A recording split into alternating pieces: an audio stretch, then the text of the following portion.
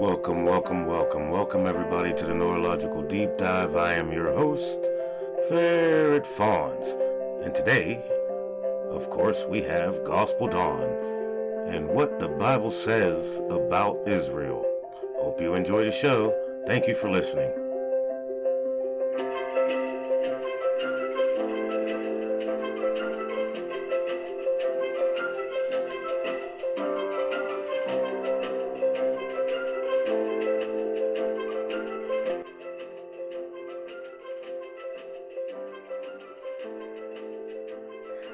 Welcome everyone to the Gospel Hour with Dawn.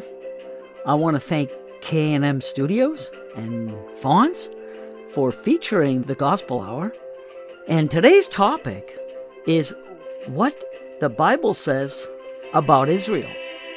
I'm going to talk about the future restoration of Israel and the proper treatment of the Jews.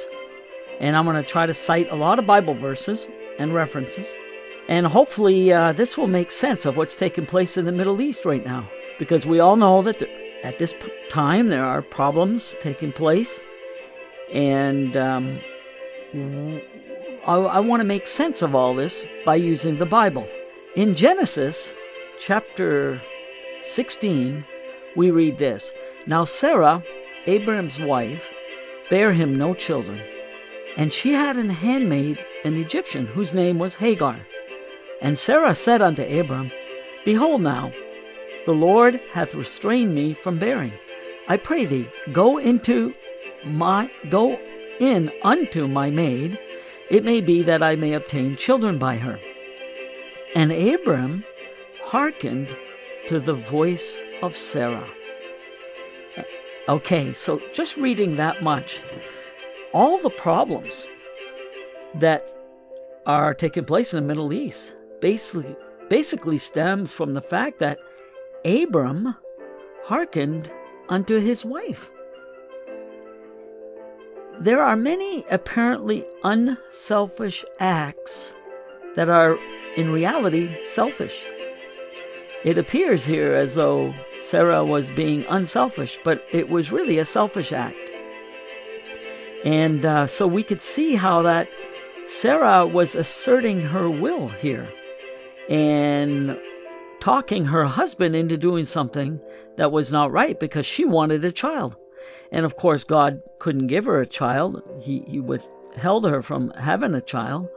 And so she had an idea, and she talked Abram into going into his slave girl, an Egyptian girl.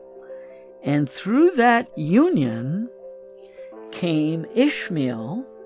And Ishmael was the first son of Abraham, or Abram. At the time, his name was Abram.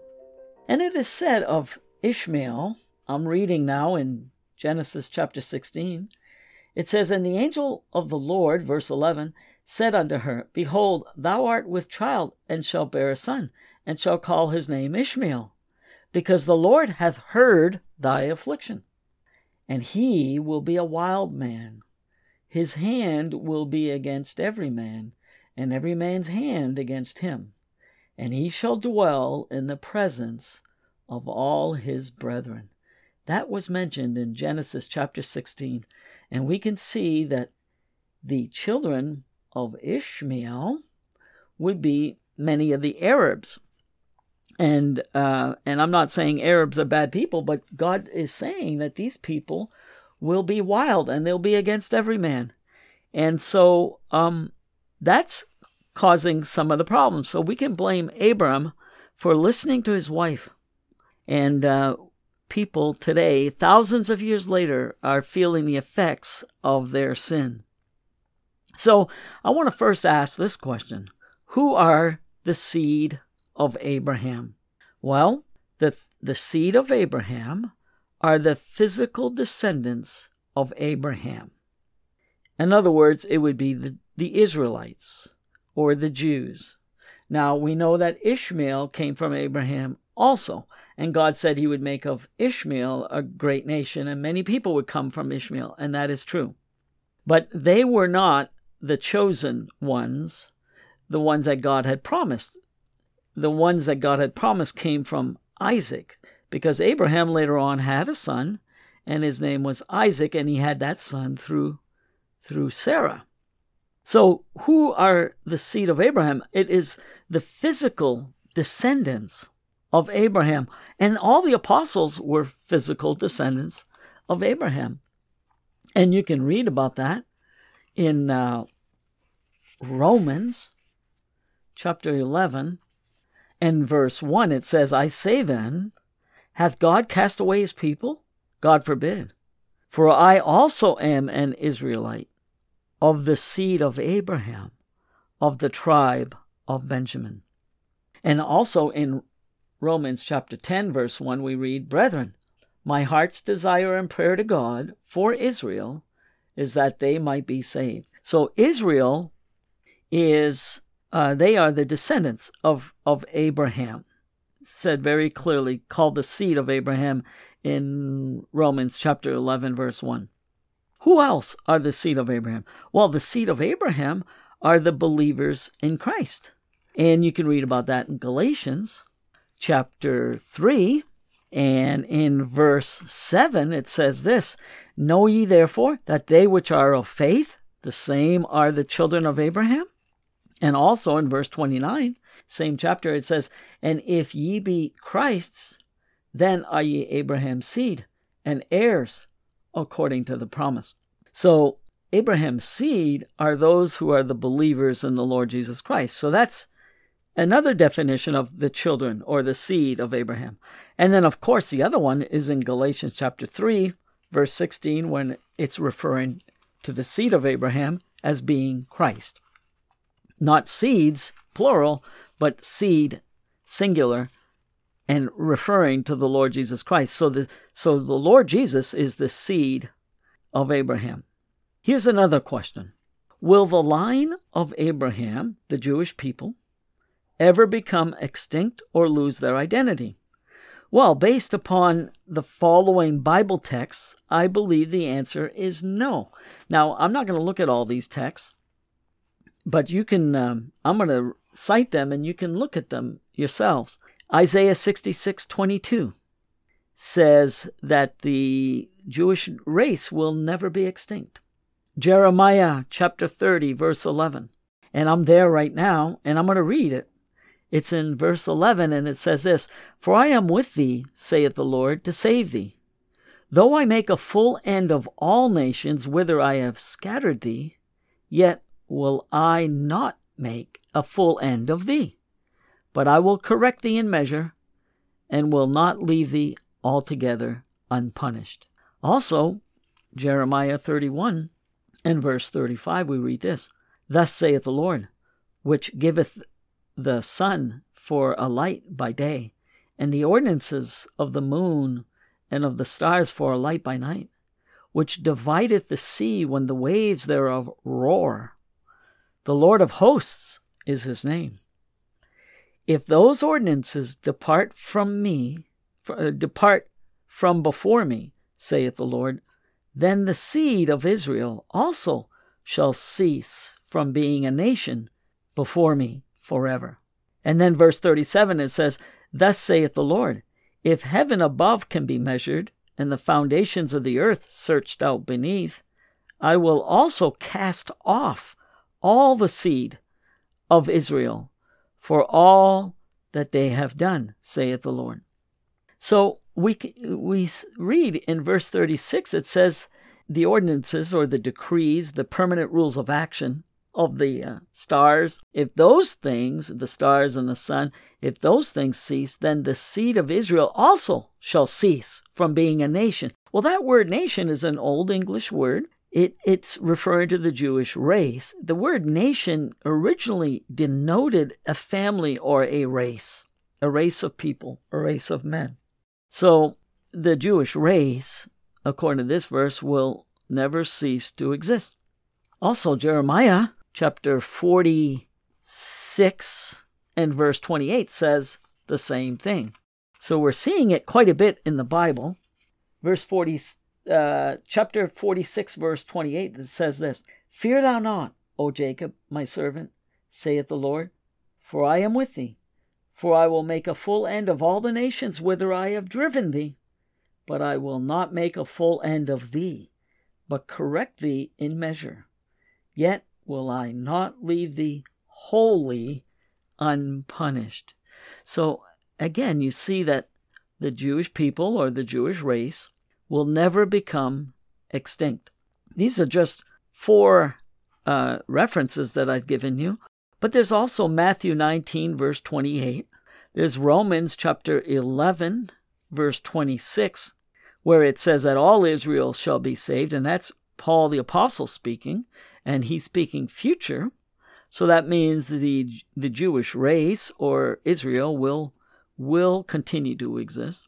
And then you read about Israel in Revelation chapter 1, verse 7, and also in chapter 7, 1 through 8. So these verses all show that the Jewish people will never lose their identity or will never cease to exist. The Jewish race has not lost its identity in the mind of the apostle of the Gentiles. You can read about that in Romans chapter 11, verse 13.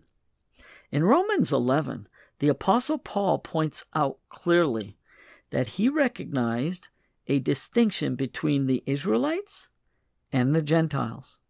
In 1 Corinthians chapter 10, verse 32, he made a distinction between the Jews, the Gentiles, and the church of God. It reads, "Give none offense, neither to the Jews, nor to the Gentiles, nor to the church of God." And that's in 1 Corinthians chapter 10, verse 32. So you see that there are 3 distinctions, 3 distinct groups. There's the Jewish race, or the Jewish people. Then there's the Gentile. A Gentile is anybody that's not a Jew. And then there's the church of God, that's the people of God, and they would be the ones that are made up of Jew and Gentile. So all those that believe in the Lord Jesus Christ, follow the Lord Jesus Christ, they would be called the church of God, or those that receive Christ as their head, their master, their ruler. That would be the church of God, and that's made up of Jew and Gentile. Since the Apostle Paul had recognized the race of Abraham as a literal and distinct race, even in his time after the church came into being and was more and more becoming comprised of Gentiles, then the Old Testament promises made concerning Israel and the land most likely had to be accepted as literal in the mind of Paul. There can be no doubt that Paul, even after the Jews were increasingly rejecting Christ, recognized a biological seed of Abraham.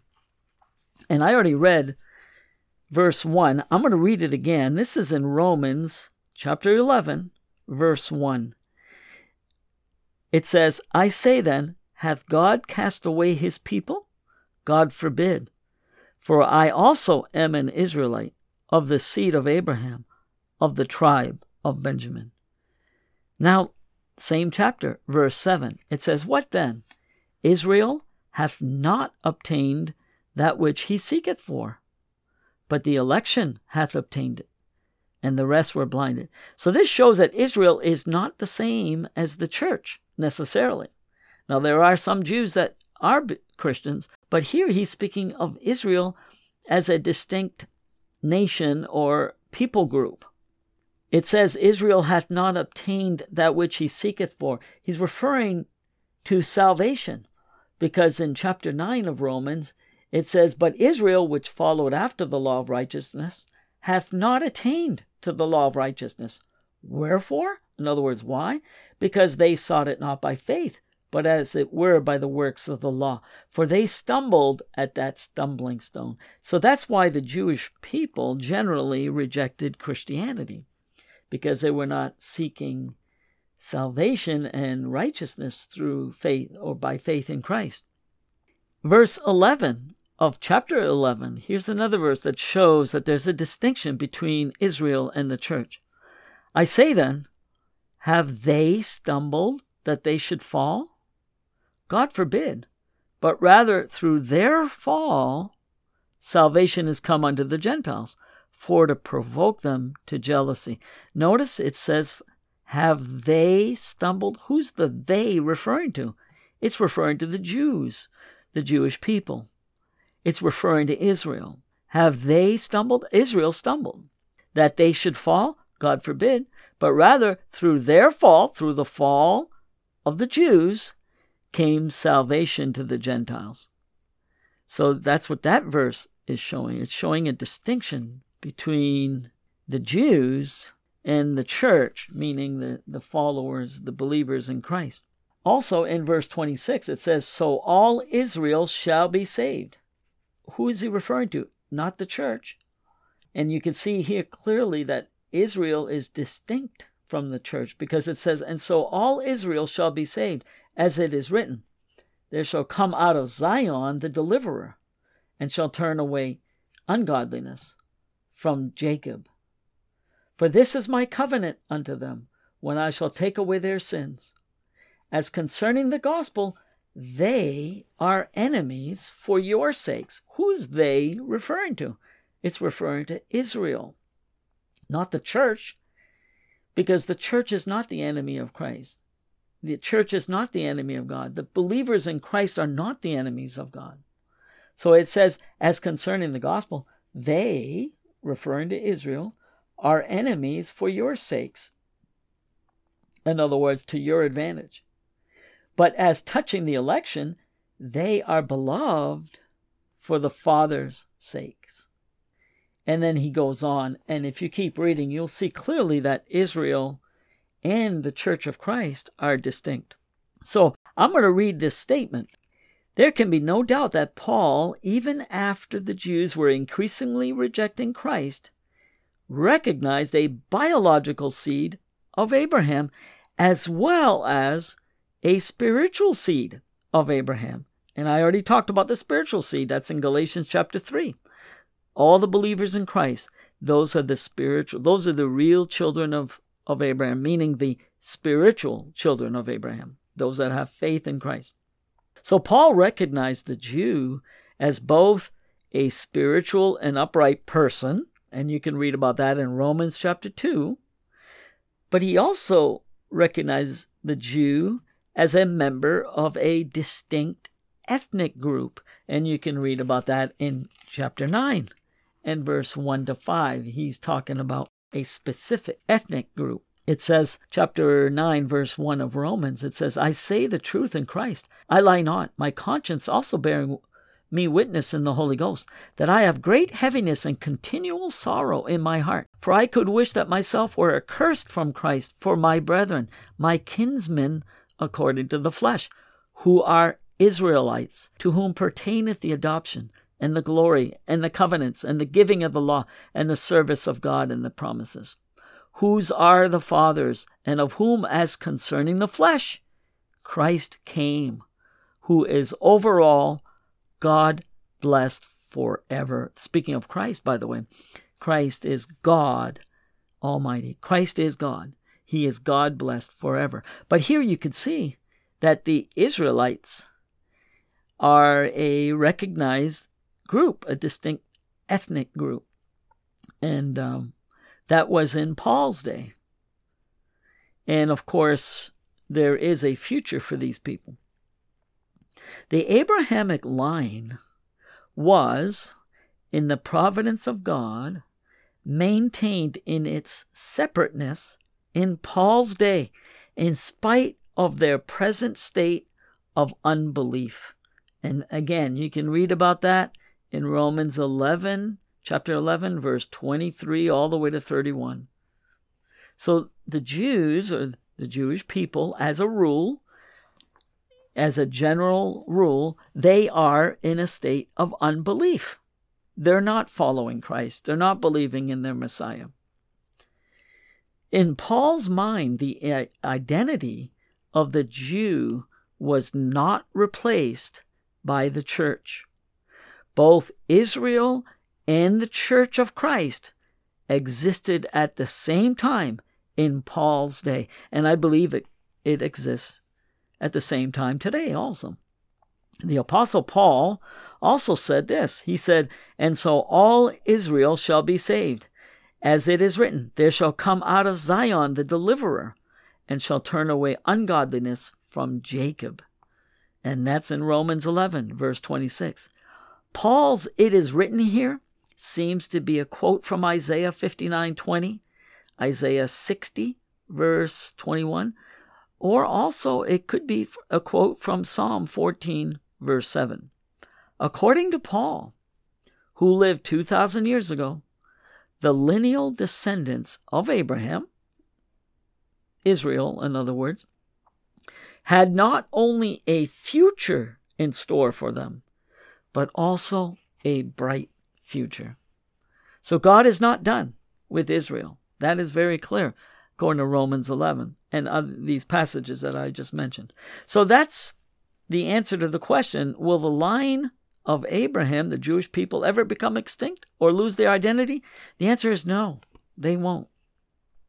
Question number 3. Whose name is the true God? By whose name is the true God called? Well, the Bible identifies the one true God as, and I'm quoting David Hunt here, the Bible identifies the one true God as the God of Israel 203 times in the Bible.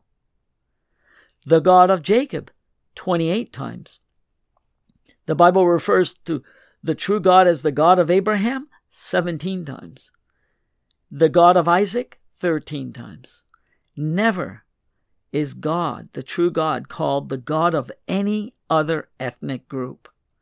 To profess to believe in God and at the same time to hold a prejudice against God's chosen people, the Jews, or against Israel, which turns these clear biblical identifications into meaningless titles, casts doubt upon whether one really knows the true God. I'm continuing to quote from David Hunt here. Quote, I am the God of Abraham, the God of Isaac, and the God of Jacob. This is my name forever, and this is my memorial unto all generations. And he's quoting here Exodus chapter 3, verse 14 and 15. He goes on, clearly, this was the identity of the true God then. It is now and will be forever. God never changes. End quote. That's all from Dave Hunt from the Berean Call. He also says this, God is not the God of the dead, but of the living. And he quotes this also, quote, if the nation of Israel is dead or has been replaced by the church and does not have an eternal future, then the very term God of Israel would not be to God's glory, but a slur upon his character in view of his many promises that Israel would never cease to exist. And we looked at that, and that's an end quote from David Hunt. If Abraham, Isaac, or Jacob as individuals, or Israel as a nation, have limited existence, then it would be an insult against God to be called by any of their names. For God has unlimited existence. So that's the answer to that question. By whose name is the true God called? He's called the God of Israel 203 times, the God of Jacob, the God of Isaac, the God of Abraham. So that I think that answers that question.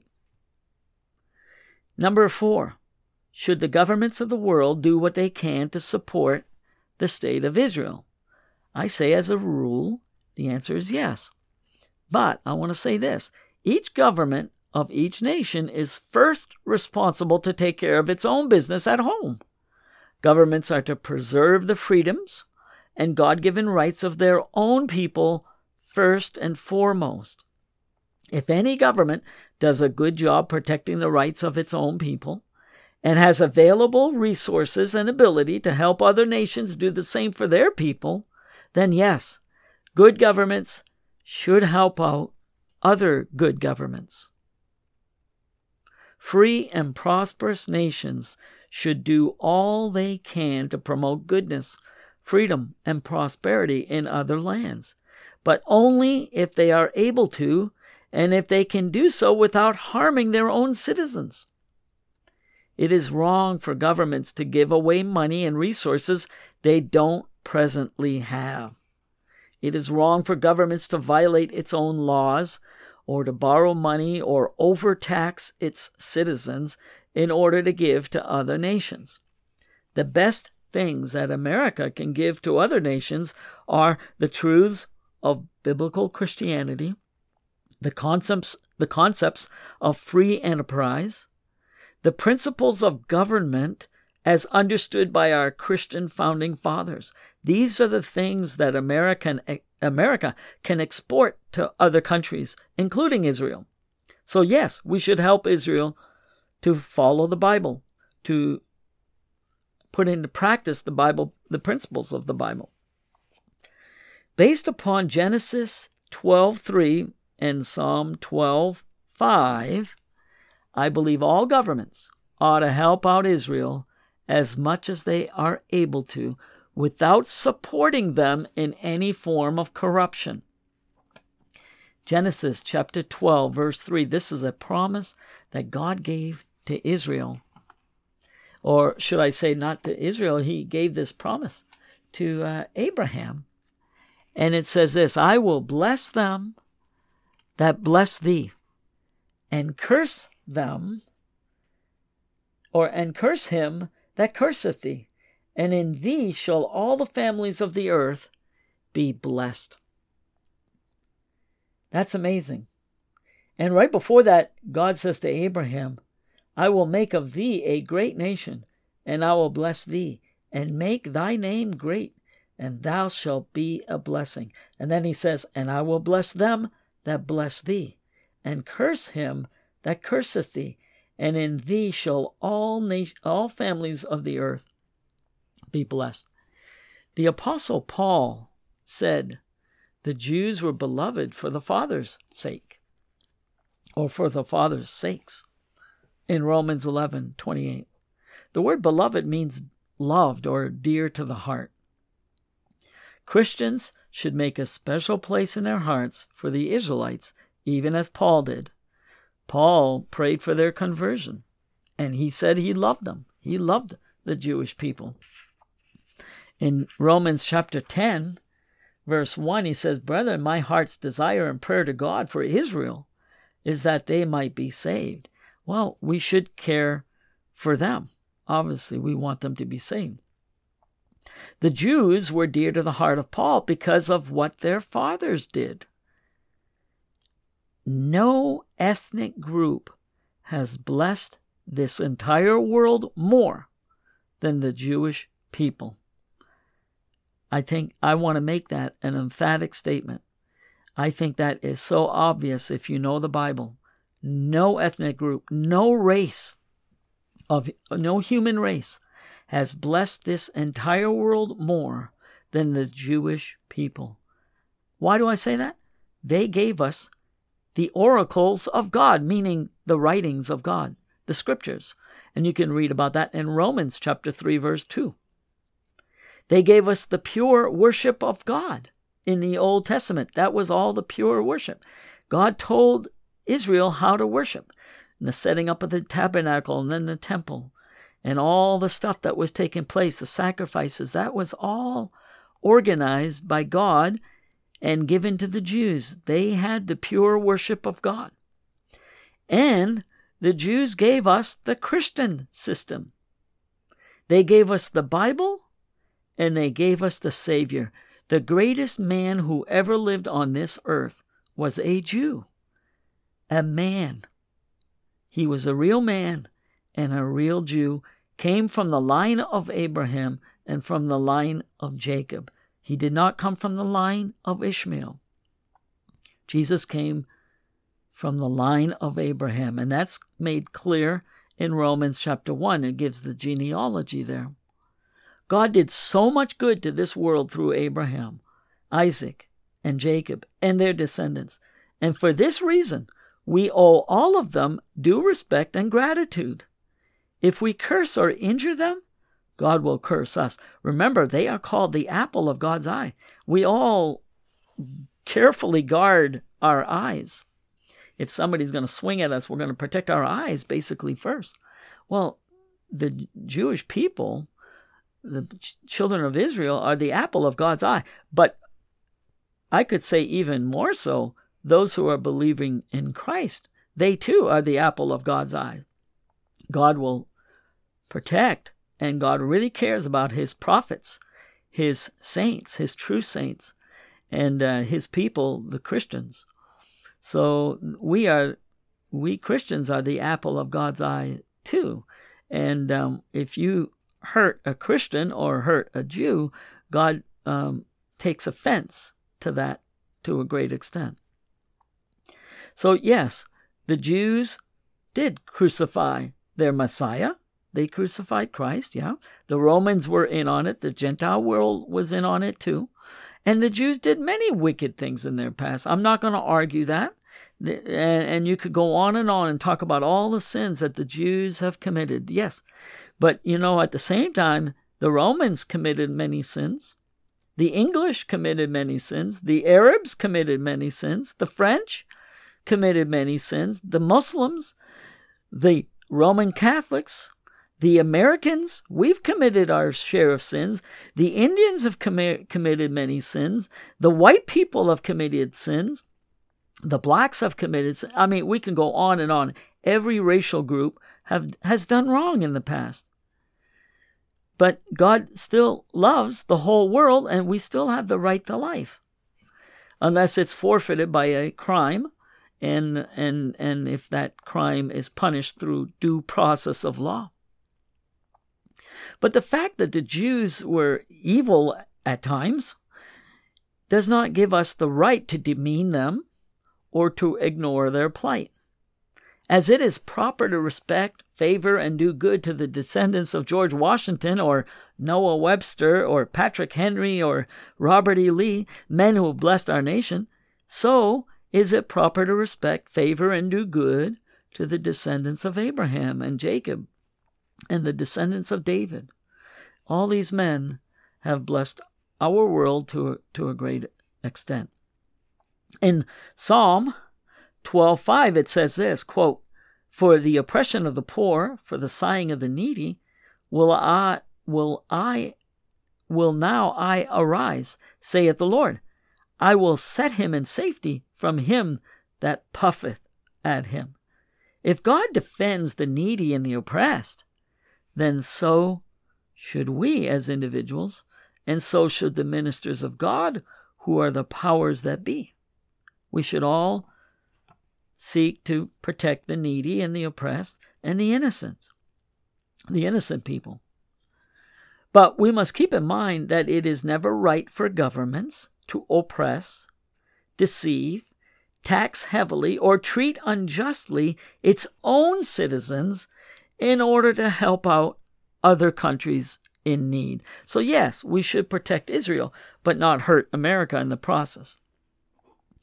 And just like we should protect other nations that are trying to do good.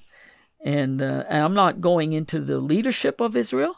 I believe the leaders of basically every government in this world right now are corrupt, including America.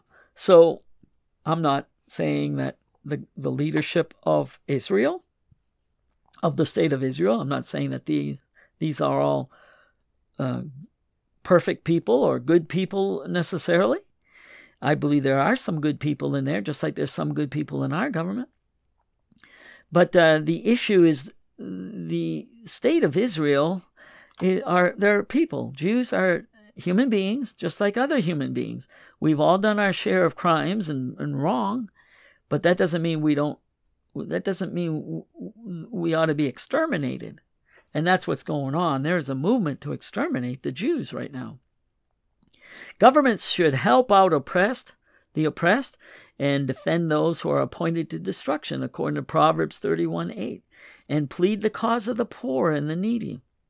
But these acts of kindness need not take on the form of government giveaways. The money usually ends up in the wrong hands anyway. Governments must never violate their own constitutions in their efforts to do good. Instead of giving away money, America could sell useful machines and equipment, or open up trade with them, or sell technologies and expertise, but most of all, send Christian missionaries to these nations. And that's what the solution is. It's for people to turn to Christ and to start to live a righteous life. That's the solution to every bad country, by the way. Going into debt, printing fiat money, or taxing its citizens to death in order to help out Israel, I believe, is irresponsible and immoral. Or we could say in order to help any nation. It's just simply wrong to do that. Here's another question. What will happen to people and nations who go against Israel? Well, I already said, cursed is he that curses Israel. I already read that verse in Genesis 12 and verse 3,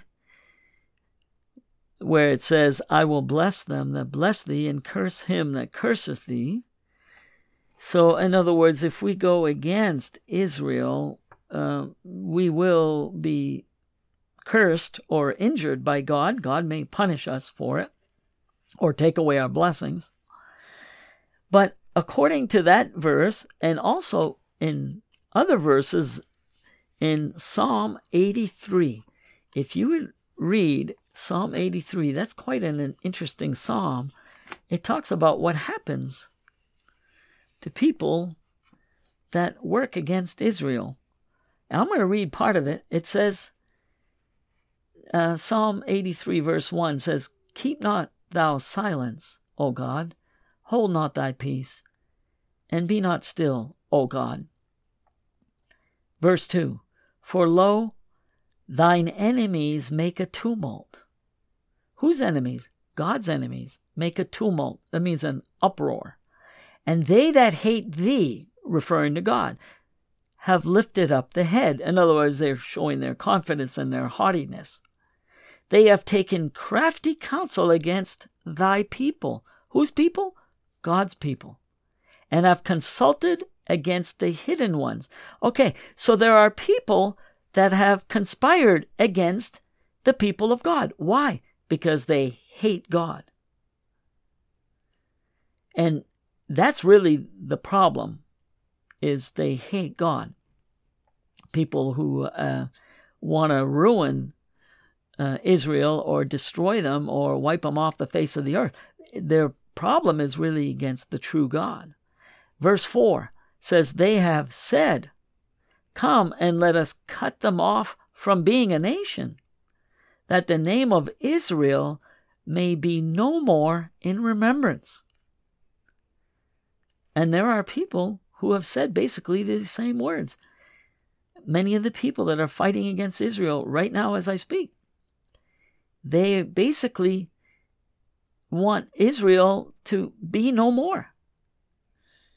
That the name of Israel be no more in remembrance. And then it says, For they have consulted together with one consent, they are confederate against thee. Okay, in other words, they're conspiring and uniting against who? Against God. And how are they taking out their anger against God? By going against God's chosen people, or God's people, the Jewish race, who God is not done with. He will bless them. They're not in belief right now, and they're not following God right now, but someday they will.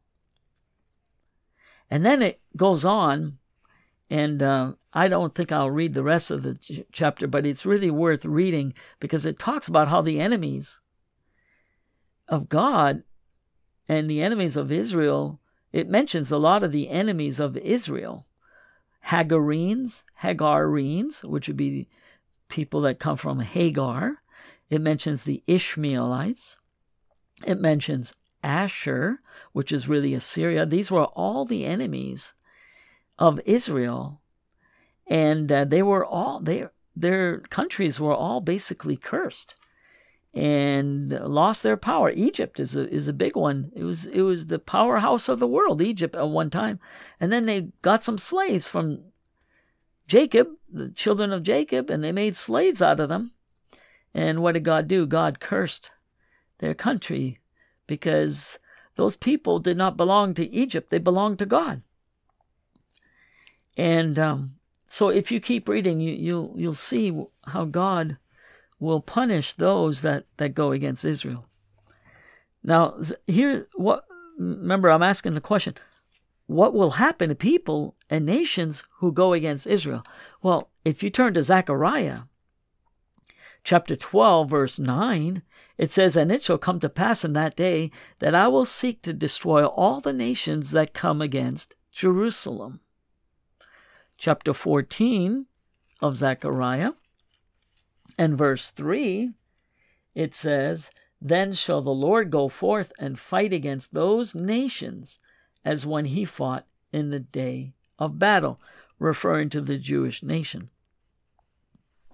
And in Zechariah chapter 2, verse 8, it mentions that Israel is the apple of God's eye. Now, here's another good verse. It's in Zechariah chapter 12, and I'm beginning to read at verse 1. It says, "The burden of the word of the Lord for Israel, saith the Lord." The burden means basically the message, something heavy that God wants to say. And then it says, saith the Lord, "which stretcheth forth the heavens, and layeth the foundation of the earth, and formeth the spirit of man within him. Behold, I will make Jerusalem a cup of trembling unto all the people round about, when they shall be in the siege, both against Judah and against Jerusalem." Well, just recently, last week, people from the Gaza Strip basically had Israel in a siege. Basically, they attacked Israel. And it does say that, "Behold, I will make Jerusalem a cup of trembling." In other words, a force to be reckoned with. And then it says in verse 3, right after, it says, And in that day will I make Jerusalem a burdensome stone for all people. All that burden themselves with it shall be cut in pieces, though all the people of the earth be gathered together against it. Okay, God said in Zechariah 12, verse 3, that Jerusalem will be a burdensome stone. That means a very heavy stone, an immovable stone, kind of. It will be very hard to move. And those that try to move it, those that burden themselves with it, shall be cut in pieces, though all the people of the earth be gathered together against it. So what will happen to those that go against Israel? Well, they're going to pay a price. And they're going to fail to destroy this country. And the reason why is because these people, this is the nation, this is the land of Israel. Whether we want to believe it or not, that is mentioned often in the Bible. In Isaiah chapter 60, verse 12, we read, "For the nation and kingdom that will not serve thee shall perish. Yea, those nations shall be utterly wasted." The word "thee" here refers to the people of God and or the people of Israel. And you can prove that by looking at the first part of chapter 60, verse 3, 5, and 11. Those verses will show that this is referring to Israel, or the people of God at the time. And so we should serve them in the right way, of course. Not promote them in sin, but be on their side, as so to speak, or to definitely be on their side. In Matthew 25, verse 31 to 46, the brethren of Christ, in verse 40, predominantly or probably refers to the righteous. And I would get that from verse 37. Or it refers to those that do the will of God.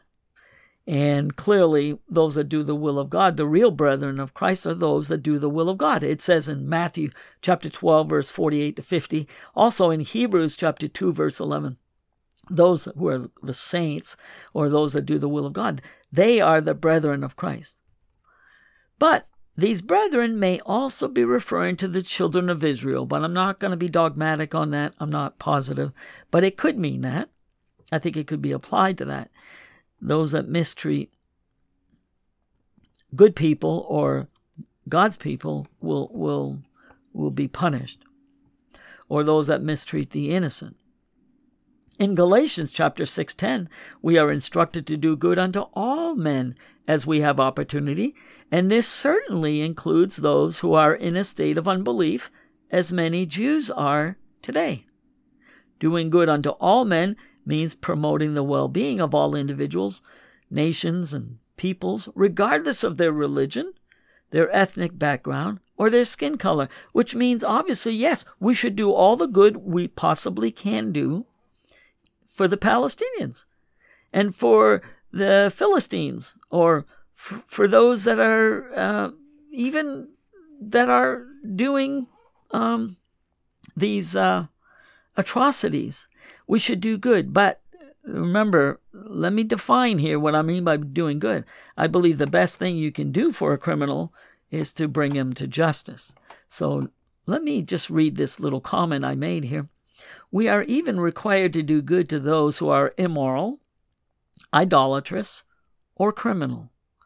But the good we must do should take on the form of meeting their needs as we are able to.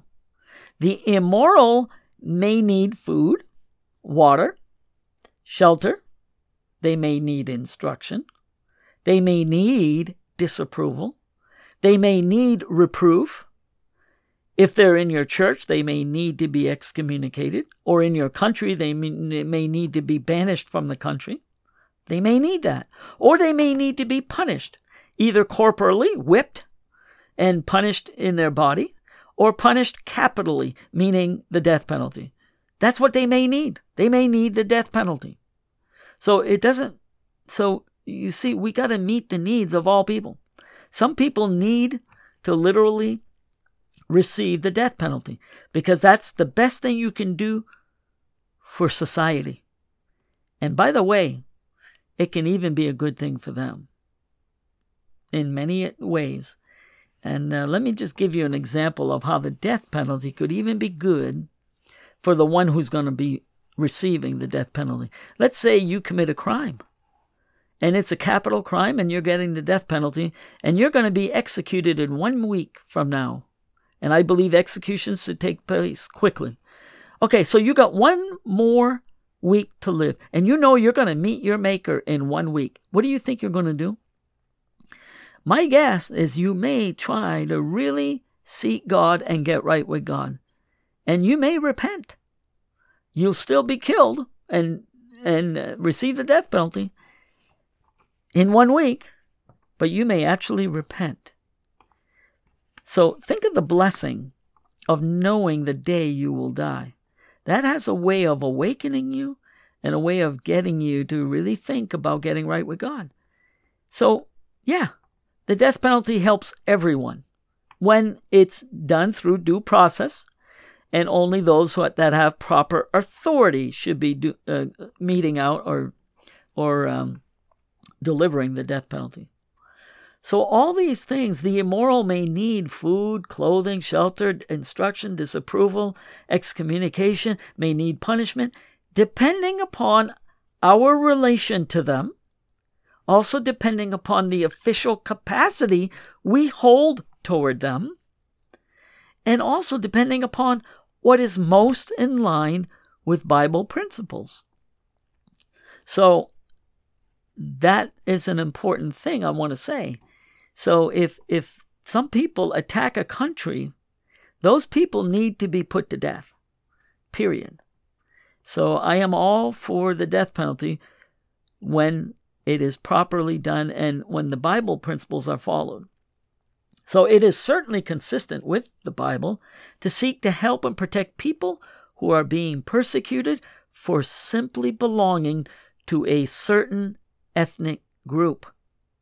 The Bible says, therefore, to him that knoweth to do good, and doeth it not, to him it is sin. It says that in James chapter 4. So that's the question number 5. What will happen to people and nations who go against Israel?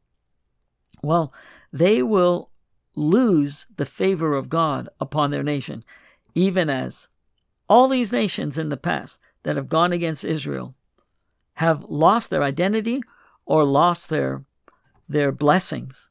Egypt, Assyria, Babylon, Philistines, which they call it Palestine now, but it's really the Philistines. I think they changed the name because the Philistines were the arch enemies of Israel. And now they call themselves Palestinians. And there never was a Palestinian state that I know of. It was the Philistines that had a little corner there at one time. And of course, God told Israel to wipe them out, and Israel did not obey. And so that's why they're suffering the consequences of these Philistines today. But again, I want to make this clear too, that there are powerful people in high places with a lot of money that are behind all the problems in the Middle East. So that I can't go into that, but that is another factor to consider in all this. Okay, question number 6. Are there grounds for believing that the Commonwealth of Israel will be restored to a higher degree of excellence than it has ever yet attained? I believe the answer is yes. And I'm just going to give you references. I'm not going to read them. A few references, and I'm not going to give you all of them because there's too many of them to name. There's Isaiah chapter 2, verse 2 to 5. There's Isaiah chapter 30, verse 19 and 20 to 21. There's Isaiah chapter 65, verse 17, and verse 17 through 25. There's Jeremiah chapter 23. And there's some in Ezekiel, but I'm going to just mention one in Ezekiel. I have to at least quote one of them. Ezekiel chapter 28 and verse 25. It says this, Thus saith the Lord God, When I shall have gathered the house of Israel from the people among whom they are scattered, and shall be sanctified in them in the sight of the heathen, then shall they dwell in their land that I have given to my servant Jacob. And they shall dwell safely therein, and shall build houses and plant vineyards. Yea, they shall dwell with confidence when I have executed judgments upon all those that despised them round about them. And they shall know that I am the Lord their God. That's just one reference. Another good one is Ezekiel chapter 37, verse 21. And there's quite a few others. I'm not going to mention them. So if there will be no future restoration of the natural seed of Jacob, then words mean nothing, and it means the Bible is a book that is filled with lies if this does not actually happen. So all of many of God's promises in the past have already come to fruition. They've been fulfilled. And we have every reason to believe this one will be fulfilled too. So is God done with Israel? The answer is no. There is a blessed future for the people of Israel, but it will never happen. Their blessing will never happen until they receive Christ as their Lord, their Master, and their God. And that's when Israel will be blessed. Question number 7. Will all Israel be saved? And by the word all, I mean a great part. And I believe the answer is yes. It says in Romans chapter 11, verse 26, I already read it, and so all Israel shall be saved. God is not done with Israel. In Romans 11, verse 26 to 31, Israel cannot be a reference to the Christian church or believers in Christ. Instead, the word Israel is referring to the Jews, or to the physical descendants of Jacob, because the words their unbelief in verse 30 cannot possibly refer to the unbelief of the believers. You don't speak of believers as them being in a state of unbelief. No, they're believing. So when it says their unbelief, it's referring to Israel. Israel is in a state of unbelief at present, by and large. The following passages seem to show that the children of Israel will be converted and will be saved in the future. And when I say the children of Israel, I mean the bulk of them, a great measure of them. Just like a lot of Gentiles got saved since the Jews crucified Christ. The gospel went to the Gentiles really grabbed onto it, but it wasn't all Gentiles that believed in Christ, but a good portion of the Gentiles, the non-Jews, did receive Christ. So that's question number 7. Question number 8. Question number 8. Will there be a future secular, political, and spiritual kingdom ruled by God on this earth? And again, the answer is yes. There will be a future secular, political, and spiritual kingdom ruled by God on this earth. And I'm not going to quote all the verses. There's quite a few of them. Isaiah chapter 66, verse 23. Daniel chapter 2, verse 44 and 45. Daniel chapter 7, verse 13, 14, and 27. Zechariah 14:9. I already quoted that one. Zechariah 14:9, yeah. And 14:16 also. And I'm going to read here, and there's more, but I'm going to read Revelation chapter 11, verse 15. It says, "And the 7th angel sounded, and there were great voices in heaven, saying, The kingdoms of this world are become the kingdoms of our Lord and of his Christ, and he shall reign forever and ever." Now this was prophesied about 2,000 years ago, 1,900 years ago probably, more exactly, and put in the Bible in Revelation chapter 11. And it's hard to believe that this has come to pass. This has to be future to today. So there is a day coming, and of course the Bible is clear that Christ will return. And when he returns, he's going to rule on this earth. He came the first time as a lamb, to be a sacrificial lamb, but he's coming the second time to be the Lion out of the tribe of Judah. And by the way, the word Judah that's where we get the word Jew. A Jew is a man of Judah. In other words, a Jew is one of the sons of Jacob. He's one of the sons of the 12 tribes of Israel. A Jew is a member of the kingdom of Judah after the separation of the 10 tribes. And it's first mentioned in 2 Kings chapter 16, verse 6. The word Jew, that is. 2 Kings chapter 16, verse 6. That's the first time you see the word Jew in the Bible.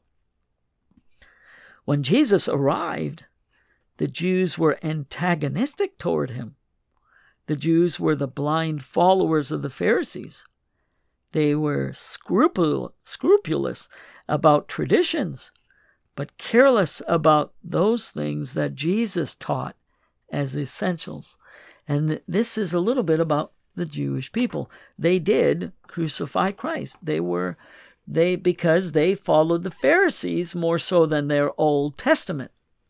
They did not really follow the Old Testament as carefully as they should have. And they followed traditions of men, and they were following men. Just like today, how many people, they don't follow the Bible, they just follow Bible experts. And that's where you'll get into trouble. We got to follow the Bible. So yes, there will be a future secular political kingdom ruled by God on this earth.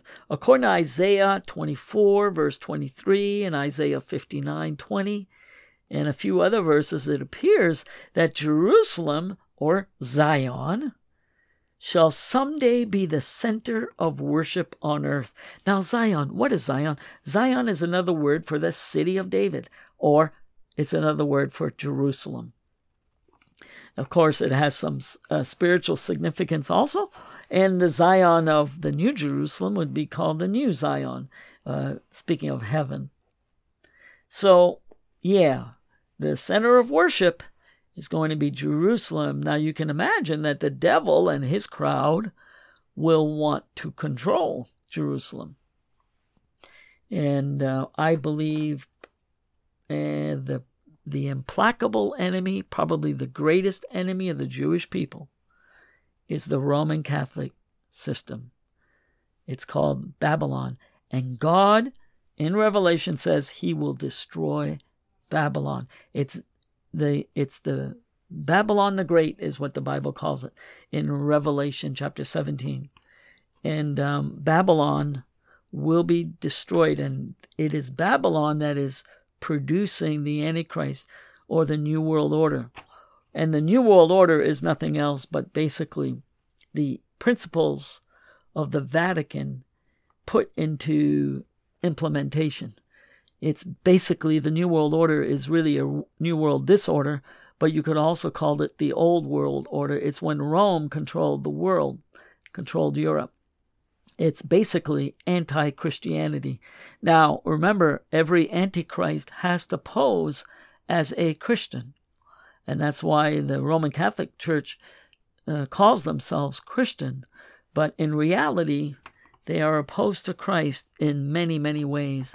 And many of the ways that they are opposed to Christ is secret. It's done secretly behind the scenes. So Babylon will be destroyed. Clearly, it says that in Revelation, in the Bible. Next question. Why is there such a widespread disregard, contempt, and deep hatred toward the Jewish race and the Jewish state? Well, it's pretty simple. I already read Psalm 83, verse 1. It's God that they hate. And because they can't attack God, they attack his people. It's the same thing with the Bible. They can't attack God, so they'll attack the Word of God. That's why there are many new Bible versions. So why is there such a widespread disregard, contempt, and deep hatred for Jews or the Jewish race or the Jewish state? It's because God's written word came by the Jews, and the devil hates the written word of God.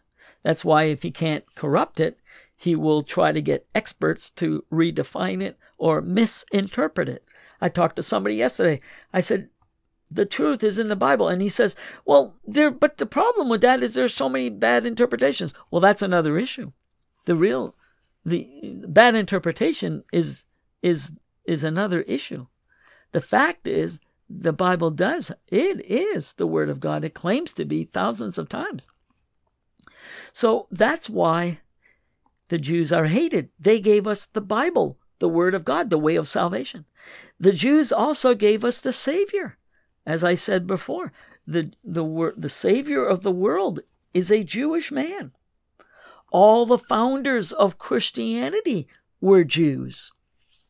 And by the way, the whole Old Testament scriptures, every bit of it was written by Jews. And most of the New Testament, if not all the New Testament, but there's reason to believe that maybe Luke was not a Jew, and he wrote a big part of the New Testament. But most of the New Testament was written by Jews. And of course, without the Jewish race, there would be no Christianity, because Christianity stems from the Old Testament. Almost everything about the Jewish people, except their past and present sins, reminds people of God.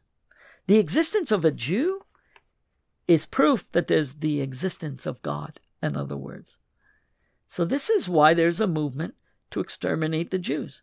This is why the Jews are a nuisance to so many people. People love darkness. They hate God. They don't want to be told what to do. They don't want God to interfere with their plans and with their pleasures and with their lives. So they have a problem with God. So, of course, they'll have a problem with God's people. Because of their unwillingness to turn from sin, many want no reminders of a God to whom they must give an account. Therefore, the great problem in the Middle East is not the Jew, but the prevailing sin, deception, and blindness, which even the Jews have, because the Jews are in sin, and they are deceived right now, and they are in blindness. But this is the thing. God promised way back that his Jews will believe in him, that his Jews will keep existing, and that his Jews will have the land, that land there in Canaan. So faith in Christ and obedience to God's word is the only real solution to the Middle East problem. Satan is the enemy of God and of all souls. Anything that reminds Satan of God is disturbing to him and to his selfish, power-hungry minions. As atheists and leftists don't want anything in the public that reminds them of their duty to God, such as the Ten Commandments, the cross, the Bible, the nativity scenes, prayer, these same antichrists do not care about the Jews.